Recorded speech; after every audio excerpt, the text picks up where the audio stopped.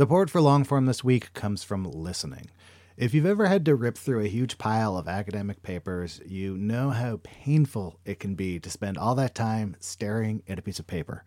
Listening makes it really simple to convert anything you have to read into spoken words that you can enjoy on the go. Uses AI to generate realistic voices that sound like actual human beings. Plus, it comes with a powerful set of tools that allows you to do stuff like skip over non-essential text, but also take notes with one click. Your life just got a lot easier. Normally, you'd get a 2-week free trial, but listeners of Longform get a whole month free. Go to listening.com/longform or use code longform at checkout.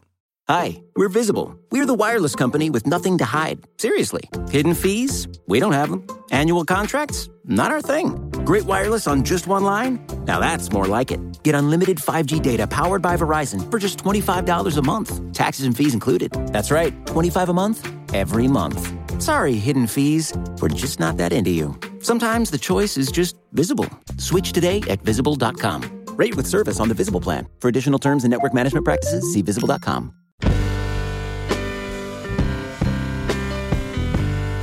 Hello and welcome to the Longform Podcast. I'm Aaron Lammer, joined remotely by my co-hosts Max Linsky and Evan Ratliff.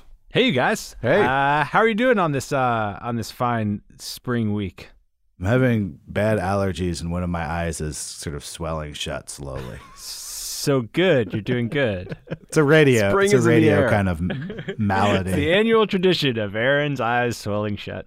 But I have a great show for you today, nonetheless, despite the setbacks. I talked to Jessica Lessin, who is the editor-in-chief and founder of The Information, which is a technology website that now has actually existed for kind of a while, but was, I think, noted upon its release in 2013 for charging multiple hundreds of dollars a year for a subscription. And that was kind of like most of what I knew about it. I have come across the reporting and thought it was very excellent when I've seen it, but I didn't have a subscription. So I got a subscription on the company card. Sorry, Max. It's cool, man. It's cool. And I got to talk to Jessica about what running that business was like, how she got there from being a business and media reporter at the Wall Street Journal. And I feel like we generally err on the other side of the paywall on this show. This is the rare paywalled edition of the Longform Podcast. Not to listen to, Yeah, but to be it's clear, this about episode is free. The paywall. It's a free episode about someone who operates on behind enemy lines on the other side of the paywall, and also someone who operates in a Silicon Valley culture that is not always friendly to reporting. It's another chapter in Aaron Goes to Silicon Valley, which is one of my favorite strands of this podcast we've been making. While never leaving my house or curing myself of the allergies that go along with it. Let me ask you this, Aaron. Does the Information have a newsletter? They do. It's excellent. If you want to make an excellent business like The Information yourself, there's a lot of opportunities right now. And I think the simplest place to start is with an email newsletter from MailChimp. They make it easy to start small, and they've got you covered when you go big. It's very, very good service that I recommend. Thanks to MailChimp. And now here's Aaron with Jessica Lessin.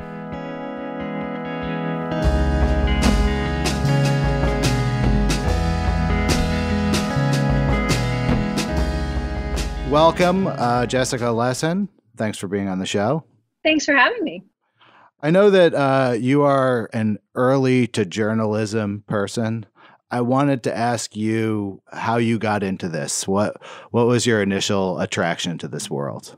When I was in middle school, my English teacher was in charge of the school newspaper, and she roped me in. And from that moment, I thought, how cool, I get to ask questions and people have to answer them. And I just kind of caught that journalism bug. And throughout high school and college and various internships, I began to realize it was sort of, journalism was like not picking a career. It was licensed to, at any point, dive into a new beat and learn something. And so Yeah, that's really how I got hooked a long, long, long time ago.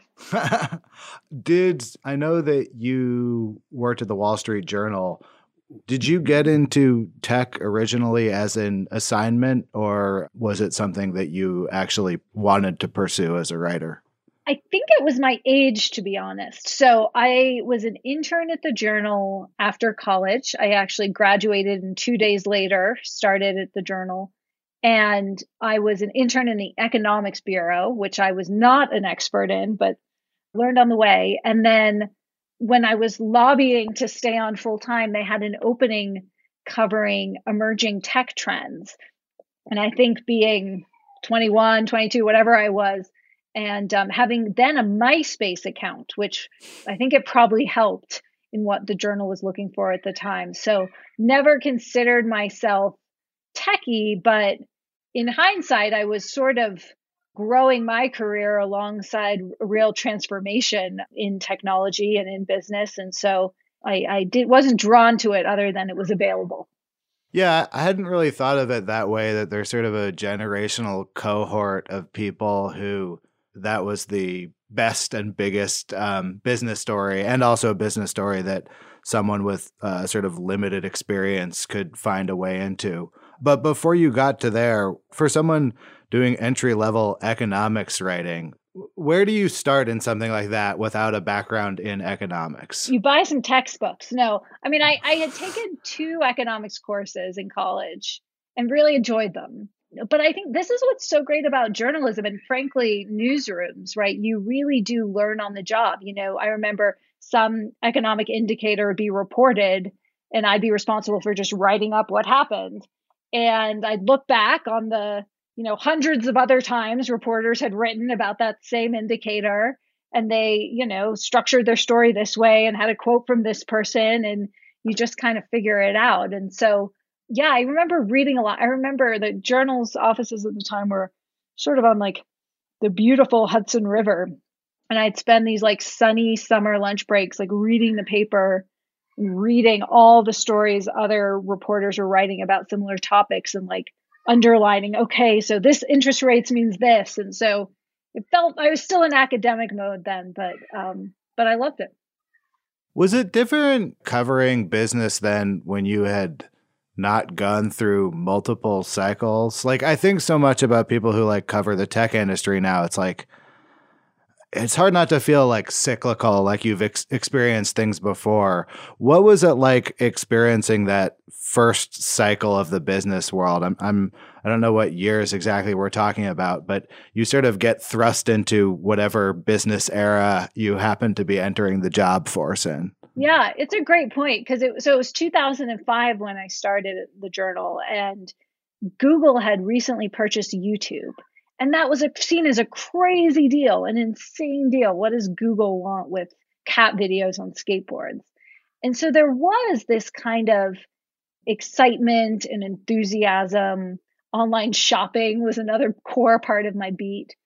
And I think what's interesting is I think we took that too far in terms of the media in covering tech, right? That exuberance, which I think was well founded, an important part of the story, it became a different story in the subsequent years as these companies became powerful.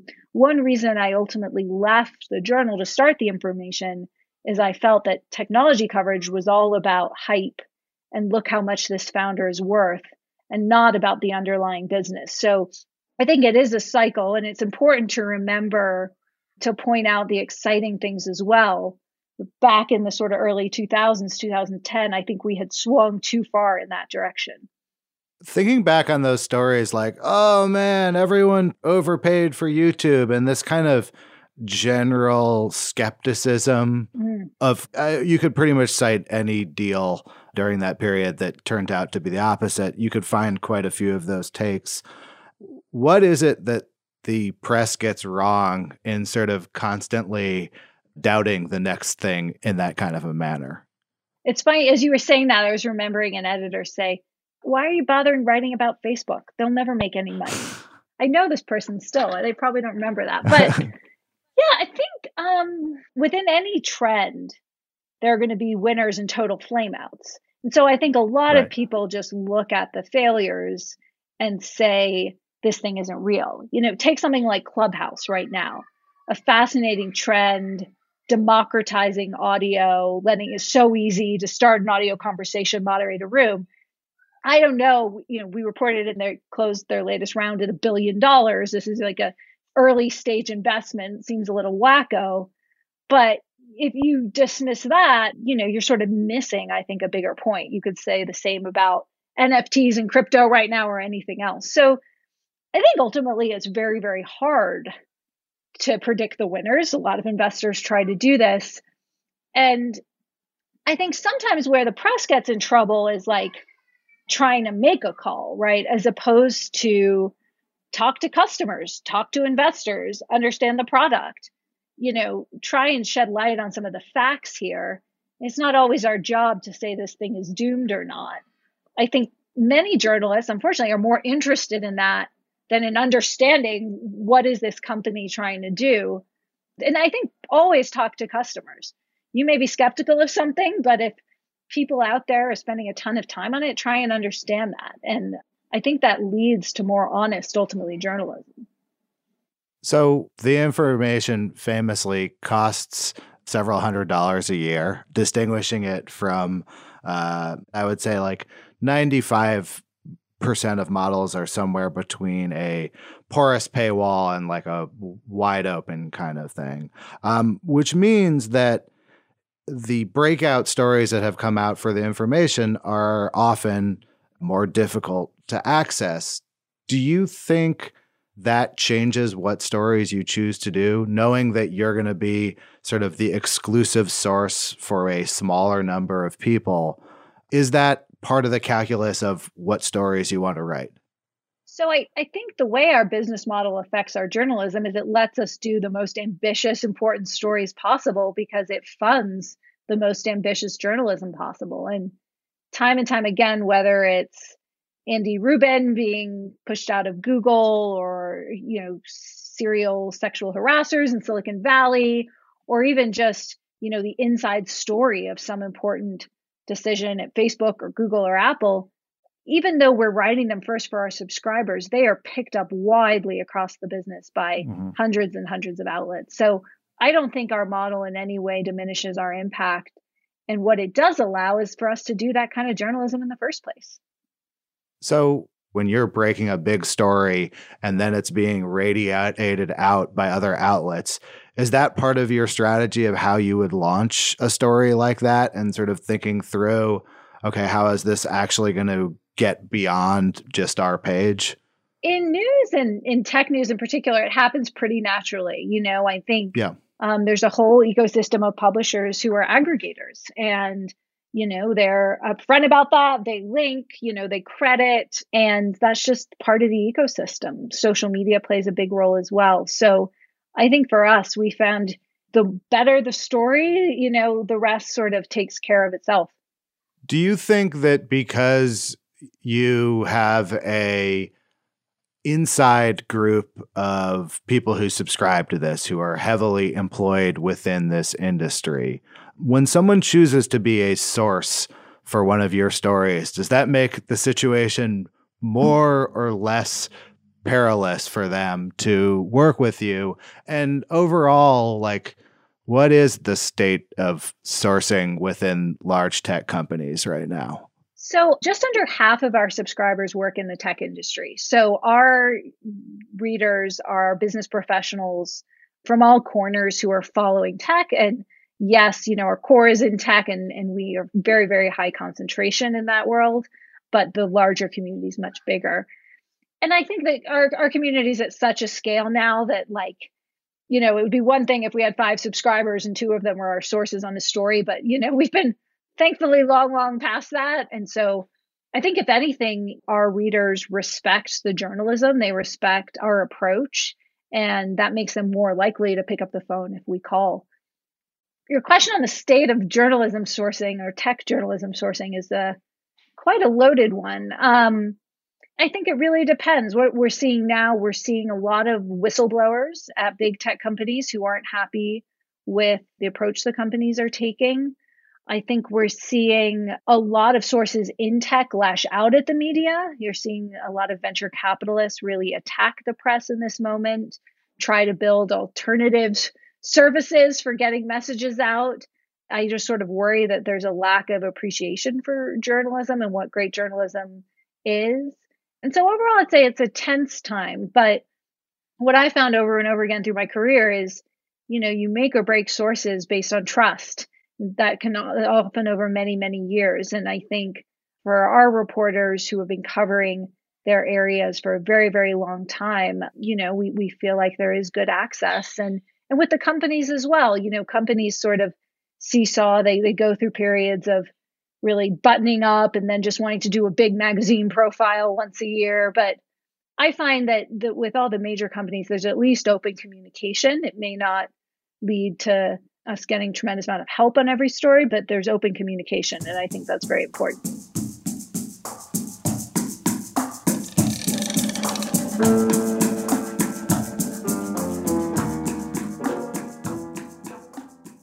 Support for Longform this week comes from listening.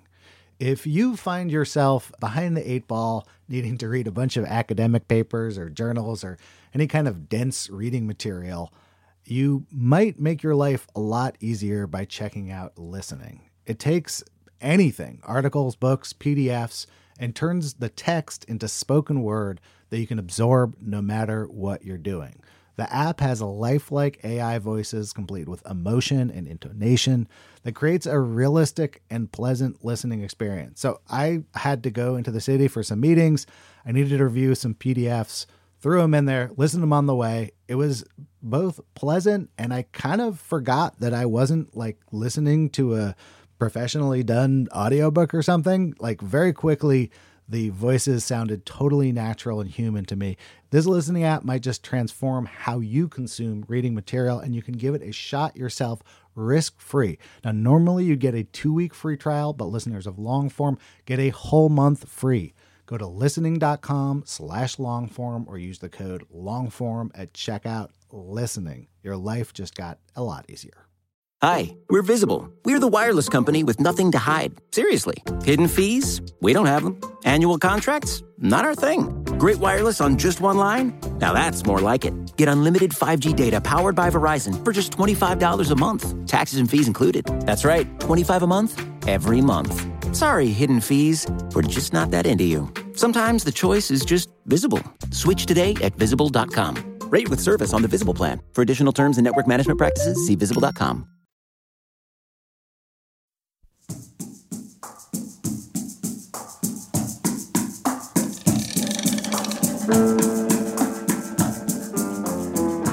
In some of these larger companies like Facebook that are approaching sort of nation state status in their scale, thinking that, a number of people in executive positions might come across your journalism, I would think that this stuff almost functions as a way that employees are communicating indirectly with their CEOs through messages they give journalists about what's happening inside companies, and not just what's happening, but what the opinion of lower level staff is.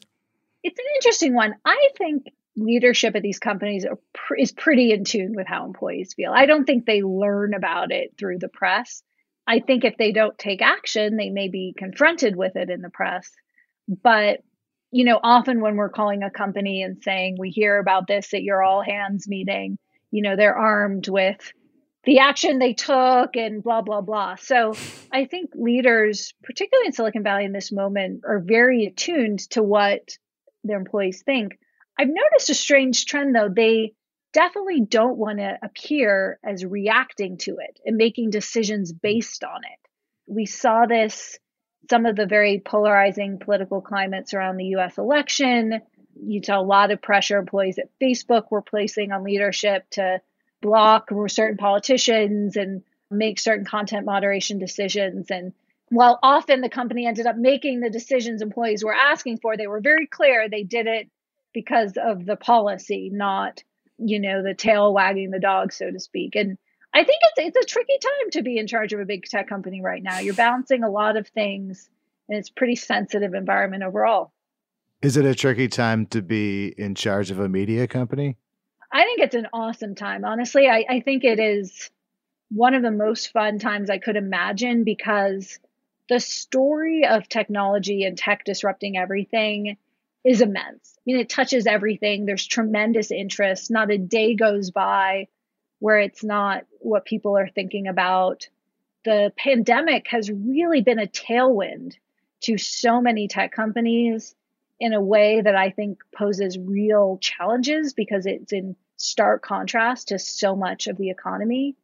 And, I feel a real excitement and obligation to help chronicle that for people.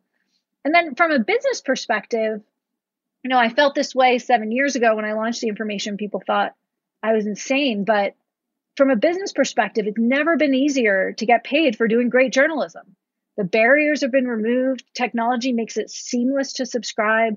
You can reach subscribers in great formats on their phones and anywhere. And we literally have this audience at our fingertips that we can talk to, and that will give us the time of day based on how good our stuff is. And so while there's certainly corners of the news business that don't, I think, have the right model and are really struggling, and unfortunately we're seeing a lot of layoffs in the business, I think to be on our side where you're building new, able to grow, able to hire, it's honestly a tremendous amount of fun. As someone who now has 7 years plus of experience asking people for money directly to write articles, what do you make of the newsletter economy that's emerging? And what does it mean for your business, knowing that some of the people who maybe would write for the information could be launching their own one person, the informations, and some of the readers who might be subscribing to the information are already running up a hefty Substack bill? I love the newsletter economy. I think it represents an incredible unlocking of talent. And there's so many interesting and important resources out there. I think my perspective as a journalist is, how do we ensure that there's the practices and impact of quality journalism, not just in big news organizations, but also in smaller ones? And I worry that sometimes even we're muddying for the reader, right? What's opinion, what's fact?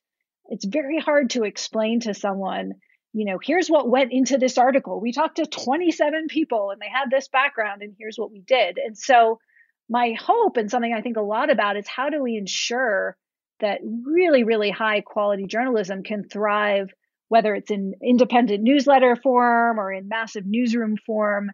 And I think as long as we can do that, it doesn't really matter what the underlying structure is. I do think it's a very different experience being a sole writer or being in a newsroom. Our team really takes journalism as a team sport to heart. We've got reporters in Hong Kong triangulating sources with reporters in San Francisco all day long. And I think for a certain type of journalism, it's always going to be easier to do as a team sport, although you could win a Pulitzer if you're writing on Substack. Absolutely. There's no reason you couldn't. And so I think my thinking in this space a lot now is also, how can we support and help grow some of the great independent journalists and help them really reach a maximum audience? In starting the information, I have a good sense of the toolkit you need to not just publish content, but build an audience around it. And so I've been thinking a lot about that toolkit and how we might, play a role in helping expand it to the rest of the ecosystem. We've had an accelerator for a number of years where we've worked with journalists building subscription businesses. And that's given us a lot of data as well about some of the problems and maybe some ways we can help. Thinking about the power of scale, even with a much smaller than newspaper sized team, what do you feel like the most difficult story that the information has done is, and what did it require to pull that story off? Yeah, so we actually, our team, we have a few dozen journalists now all focused on tech. So if you look at technology teams, we're as big as many of the newsrooms that people think of. But that said, there's still hard stories. The hardest ones for me are where you kind of ask yourself, is this a story? You know, those things that for whatever reason society is just hasn't reported on in the past. But yet in your reporting and kind of what you feel in your bones, you feel it's newsworthy. You know, here mostly I'm talking about some of our work around sexual harassment of female founders in Silicon Valley. So many sources chalk that up to, oh, that's a Tuesday in Silicon Valley. You know, that's not a story. And sometimes they punch back saying, oh, that's beneath you. That's gossip. And as an editor, I think some of the hardest calls are when you really listen to the facts and listen to your gut and decide to report it. And I don't know that gets any easier. Maybe it does, but I think it's really some of the most important stuff we can do. And often in those moments, what I find myself, and you often face legal threats in those moments and all sorts of unfun things. But what I always feel is that I actually started a publication and we are independent precisely so we can do those stories. When you think of those legal threats, and certainly anyone who has been in this world since Gawker used to exist has thought about the legal threats, like just in sort of a general sense, like how did you educate yourself about what those legal threats are and what they mean for the publication? You know, what has that journey been like for you as someone who is making kind of the final call at the top of a publication? So the Journal did a wonderful job at libel training. That was a core part of our training. And I think while I did a little bit of editing at the Journal, not much, but you know, it's ingrained in you, right? And not just libel training, but the practices of reporting, right? How you go about doing your job. And I think, you know, there are probably times that those seminars didn't feel like the most exciting thing, but they stuck. And there's something we've sort of continued at the Information. And I think having mentors like Paul Steiger, former managing editor of the Journal, founder of ProPublica, Kevin Delaney, the founder of Quartz, you know, many, many, many others have often been really excellent sounding boards as particular issues come up. And then you try and hire the best lawyers you can to teach you about what you don't know. I'm curious how you cover large stories that will probably exist over a period of years. Like the question of, should large tech companies be regulated? You know, there's occasionally reasons that there's like a news hit on something like this, but then there's also just sort of this looming question that, I don't know, how long has that question existed? 2 or 3 years? Yep. Longer? You know, I'm sort of laughing because I use regulation exactly as my case study when I talk about stories that are challenging to cover because they move so slowly, yet their significance is so big. Yes. And the honest answer is, I think it depends. I think at this point in the cycle, tech regulation is something you just beat the drum on, right? Or the developments in it, right? So right now I've said to our team, you know, if there are key developments and key cases around key companies, that's news. We don't want to sit on that. I think a few years ago, we were more focused on the issues, right? We try and pick an issue like Section 230 and content moderation and go deep and be ready to write if there was a big development in the case. But also, you don't want to overplay every big development as making readers think change is coming tomorrow. So I think, again, journalism with context, you know, when you're in the click-driven world of the snappy headline, context is a negative. When you're trying to make intelligent, thoughtful subscribers smarter, context is a plus, right? So our readers expect nuance from us, which I think these stories often demand. And then, yeah, just kind of picking, you know, based on the moment, what you think. There was a moment when the FTC sued Facebook, and I was saying to our reporter, okay, you ready to write about the Supreme Court case 10 years from now? And he kind of looked at me. I was like, I'm kind of serious, you know, but again, in the moment, even small developments could be valuable and change the tide on something and have implications for other companies. I think just trying to get that nuance in the article is what we aim for. How much are you thinking about, you know, as someone who lives in Silicon Valley, you're a tech founder, your husband, I believe, is a tech founder. How much are you thinking about the psychology of the people who are basically in these 5 or 6 major chairs when it comes to something like regulation. Like, it's easy to think of it as like a big national issue, but you could probably fit all of the people who have meaningful roles on it around one of those big tables, let's say. And I would assume that you've probably met half to 2/3, maybe all of the people who sit at that table. So how much does your sort of personal thinking about their psychology color how you think this stuff's going to go? I think you can't do business journalism without trying to understand what, Jack Dorsey, Sundar, Tim Cook, Mark Zuckerberg, Jeff Bezos, now Andy Jassy are thinking, right? I mean, that is how decisions are made. And so, through reporting, right, and through talking to people who've worked with them, trying to understand what are they optimizing for? All these tech leaders like to be principled and to focus on something. And I think they're all a little bit different. Some are more pragmatic, but understanding that is key to covering these companies. And, there was a moment when Twitter, followed by Facebook, blocked then President Trump. I did sort of step back and think, did two individuals, censor the leader of the free world? And yes. And even though I agreed with that decision, I thought it was a good decision in the moment. You can't ignore the significance of that. So yes, writing about these companies is certainly really writing about their leaders and doing everything you can through reporting to understand them. What are you optimizing for in what you do?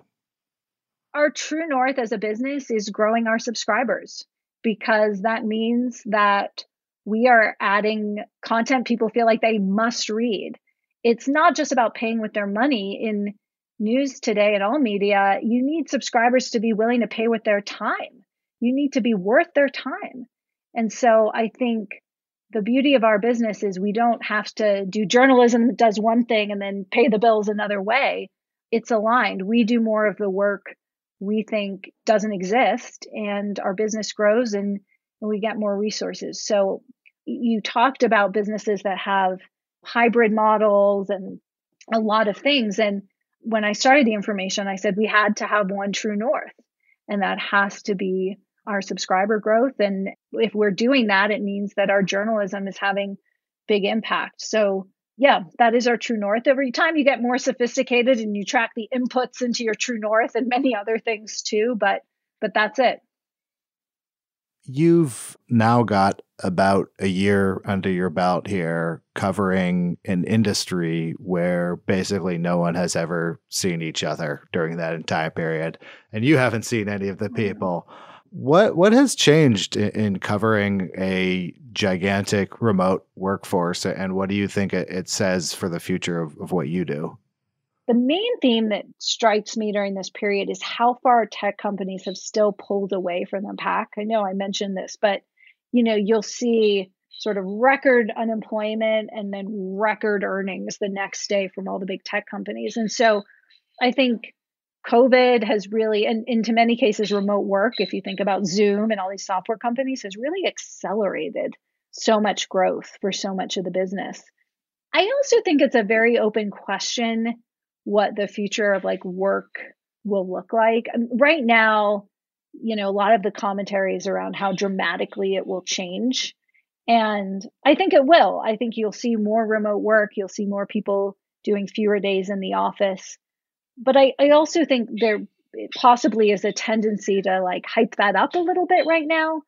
In the Valley, where competition for engineers is intense, the announcements over remote work have seemed a little bit to me like this cat and mouse game. You notice Twitter does it, and then 3 days later, Facebook does it. And so I think that you'll see the embrace of it in many instances, but I think there's a lot of pull to people back in offices.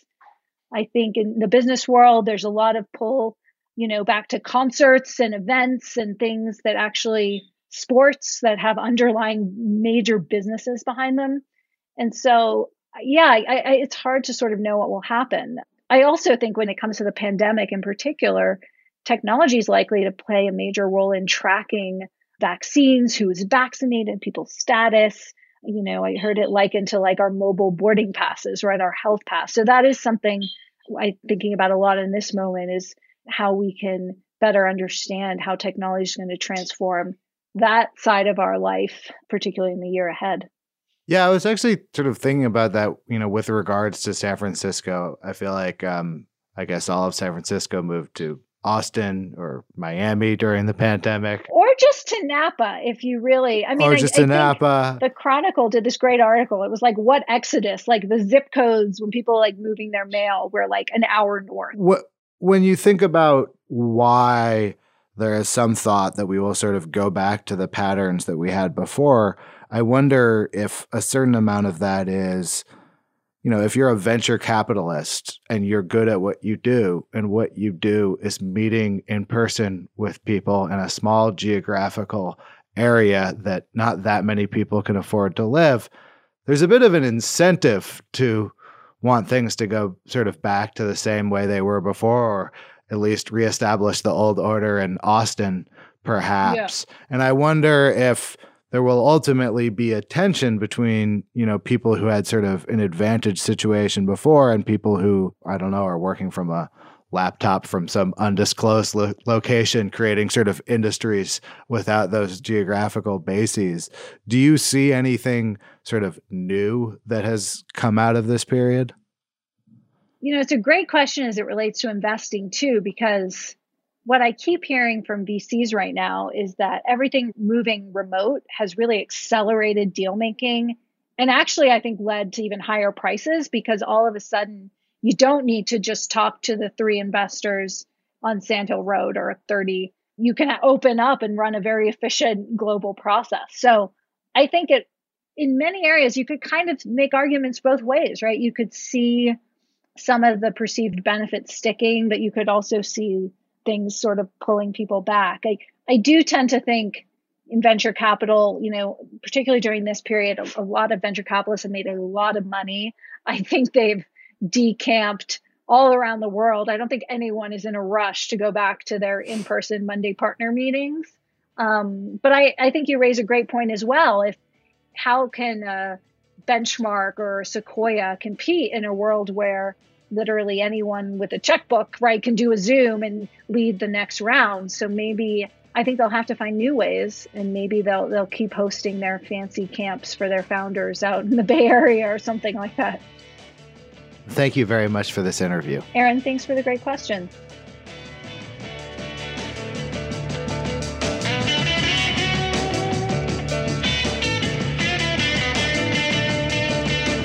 And that was the Longform Podcast. Thanks very much to our editor, Janelle Pfeiffer, our intern, Susan Peterson, my co-hosts, Max Linsky and Evan Ratliff, and of course the people at MailChimp who make this show possible. We'll be back next week.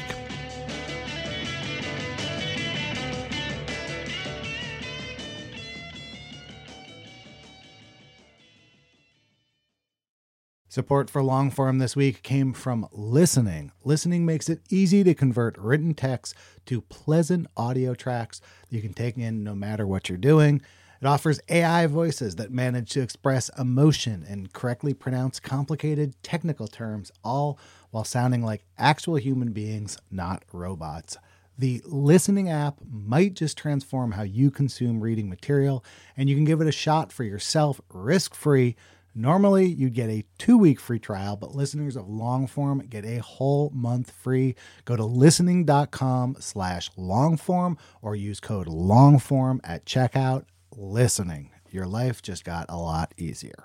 Hi, we're Visible. We're the wireless company with nothing to hide. Seriously. Hidden fees? We don't have them. Annual contracts? Not our thing. Great wireless on just one line? Now that's more like it. Get unlimited 5G data powered by Verizon for just $25 a month. Taxes and fees included. That's right, $25 a month, every month. Sorry, hidden fees. We're just not that into you. Sometimes the choice is just Visible. Switch today at Visible.com. Rate with service on the Visible plan. For additional terms and network management practices, see Visible.com.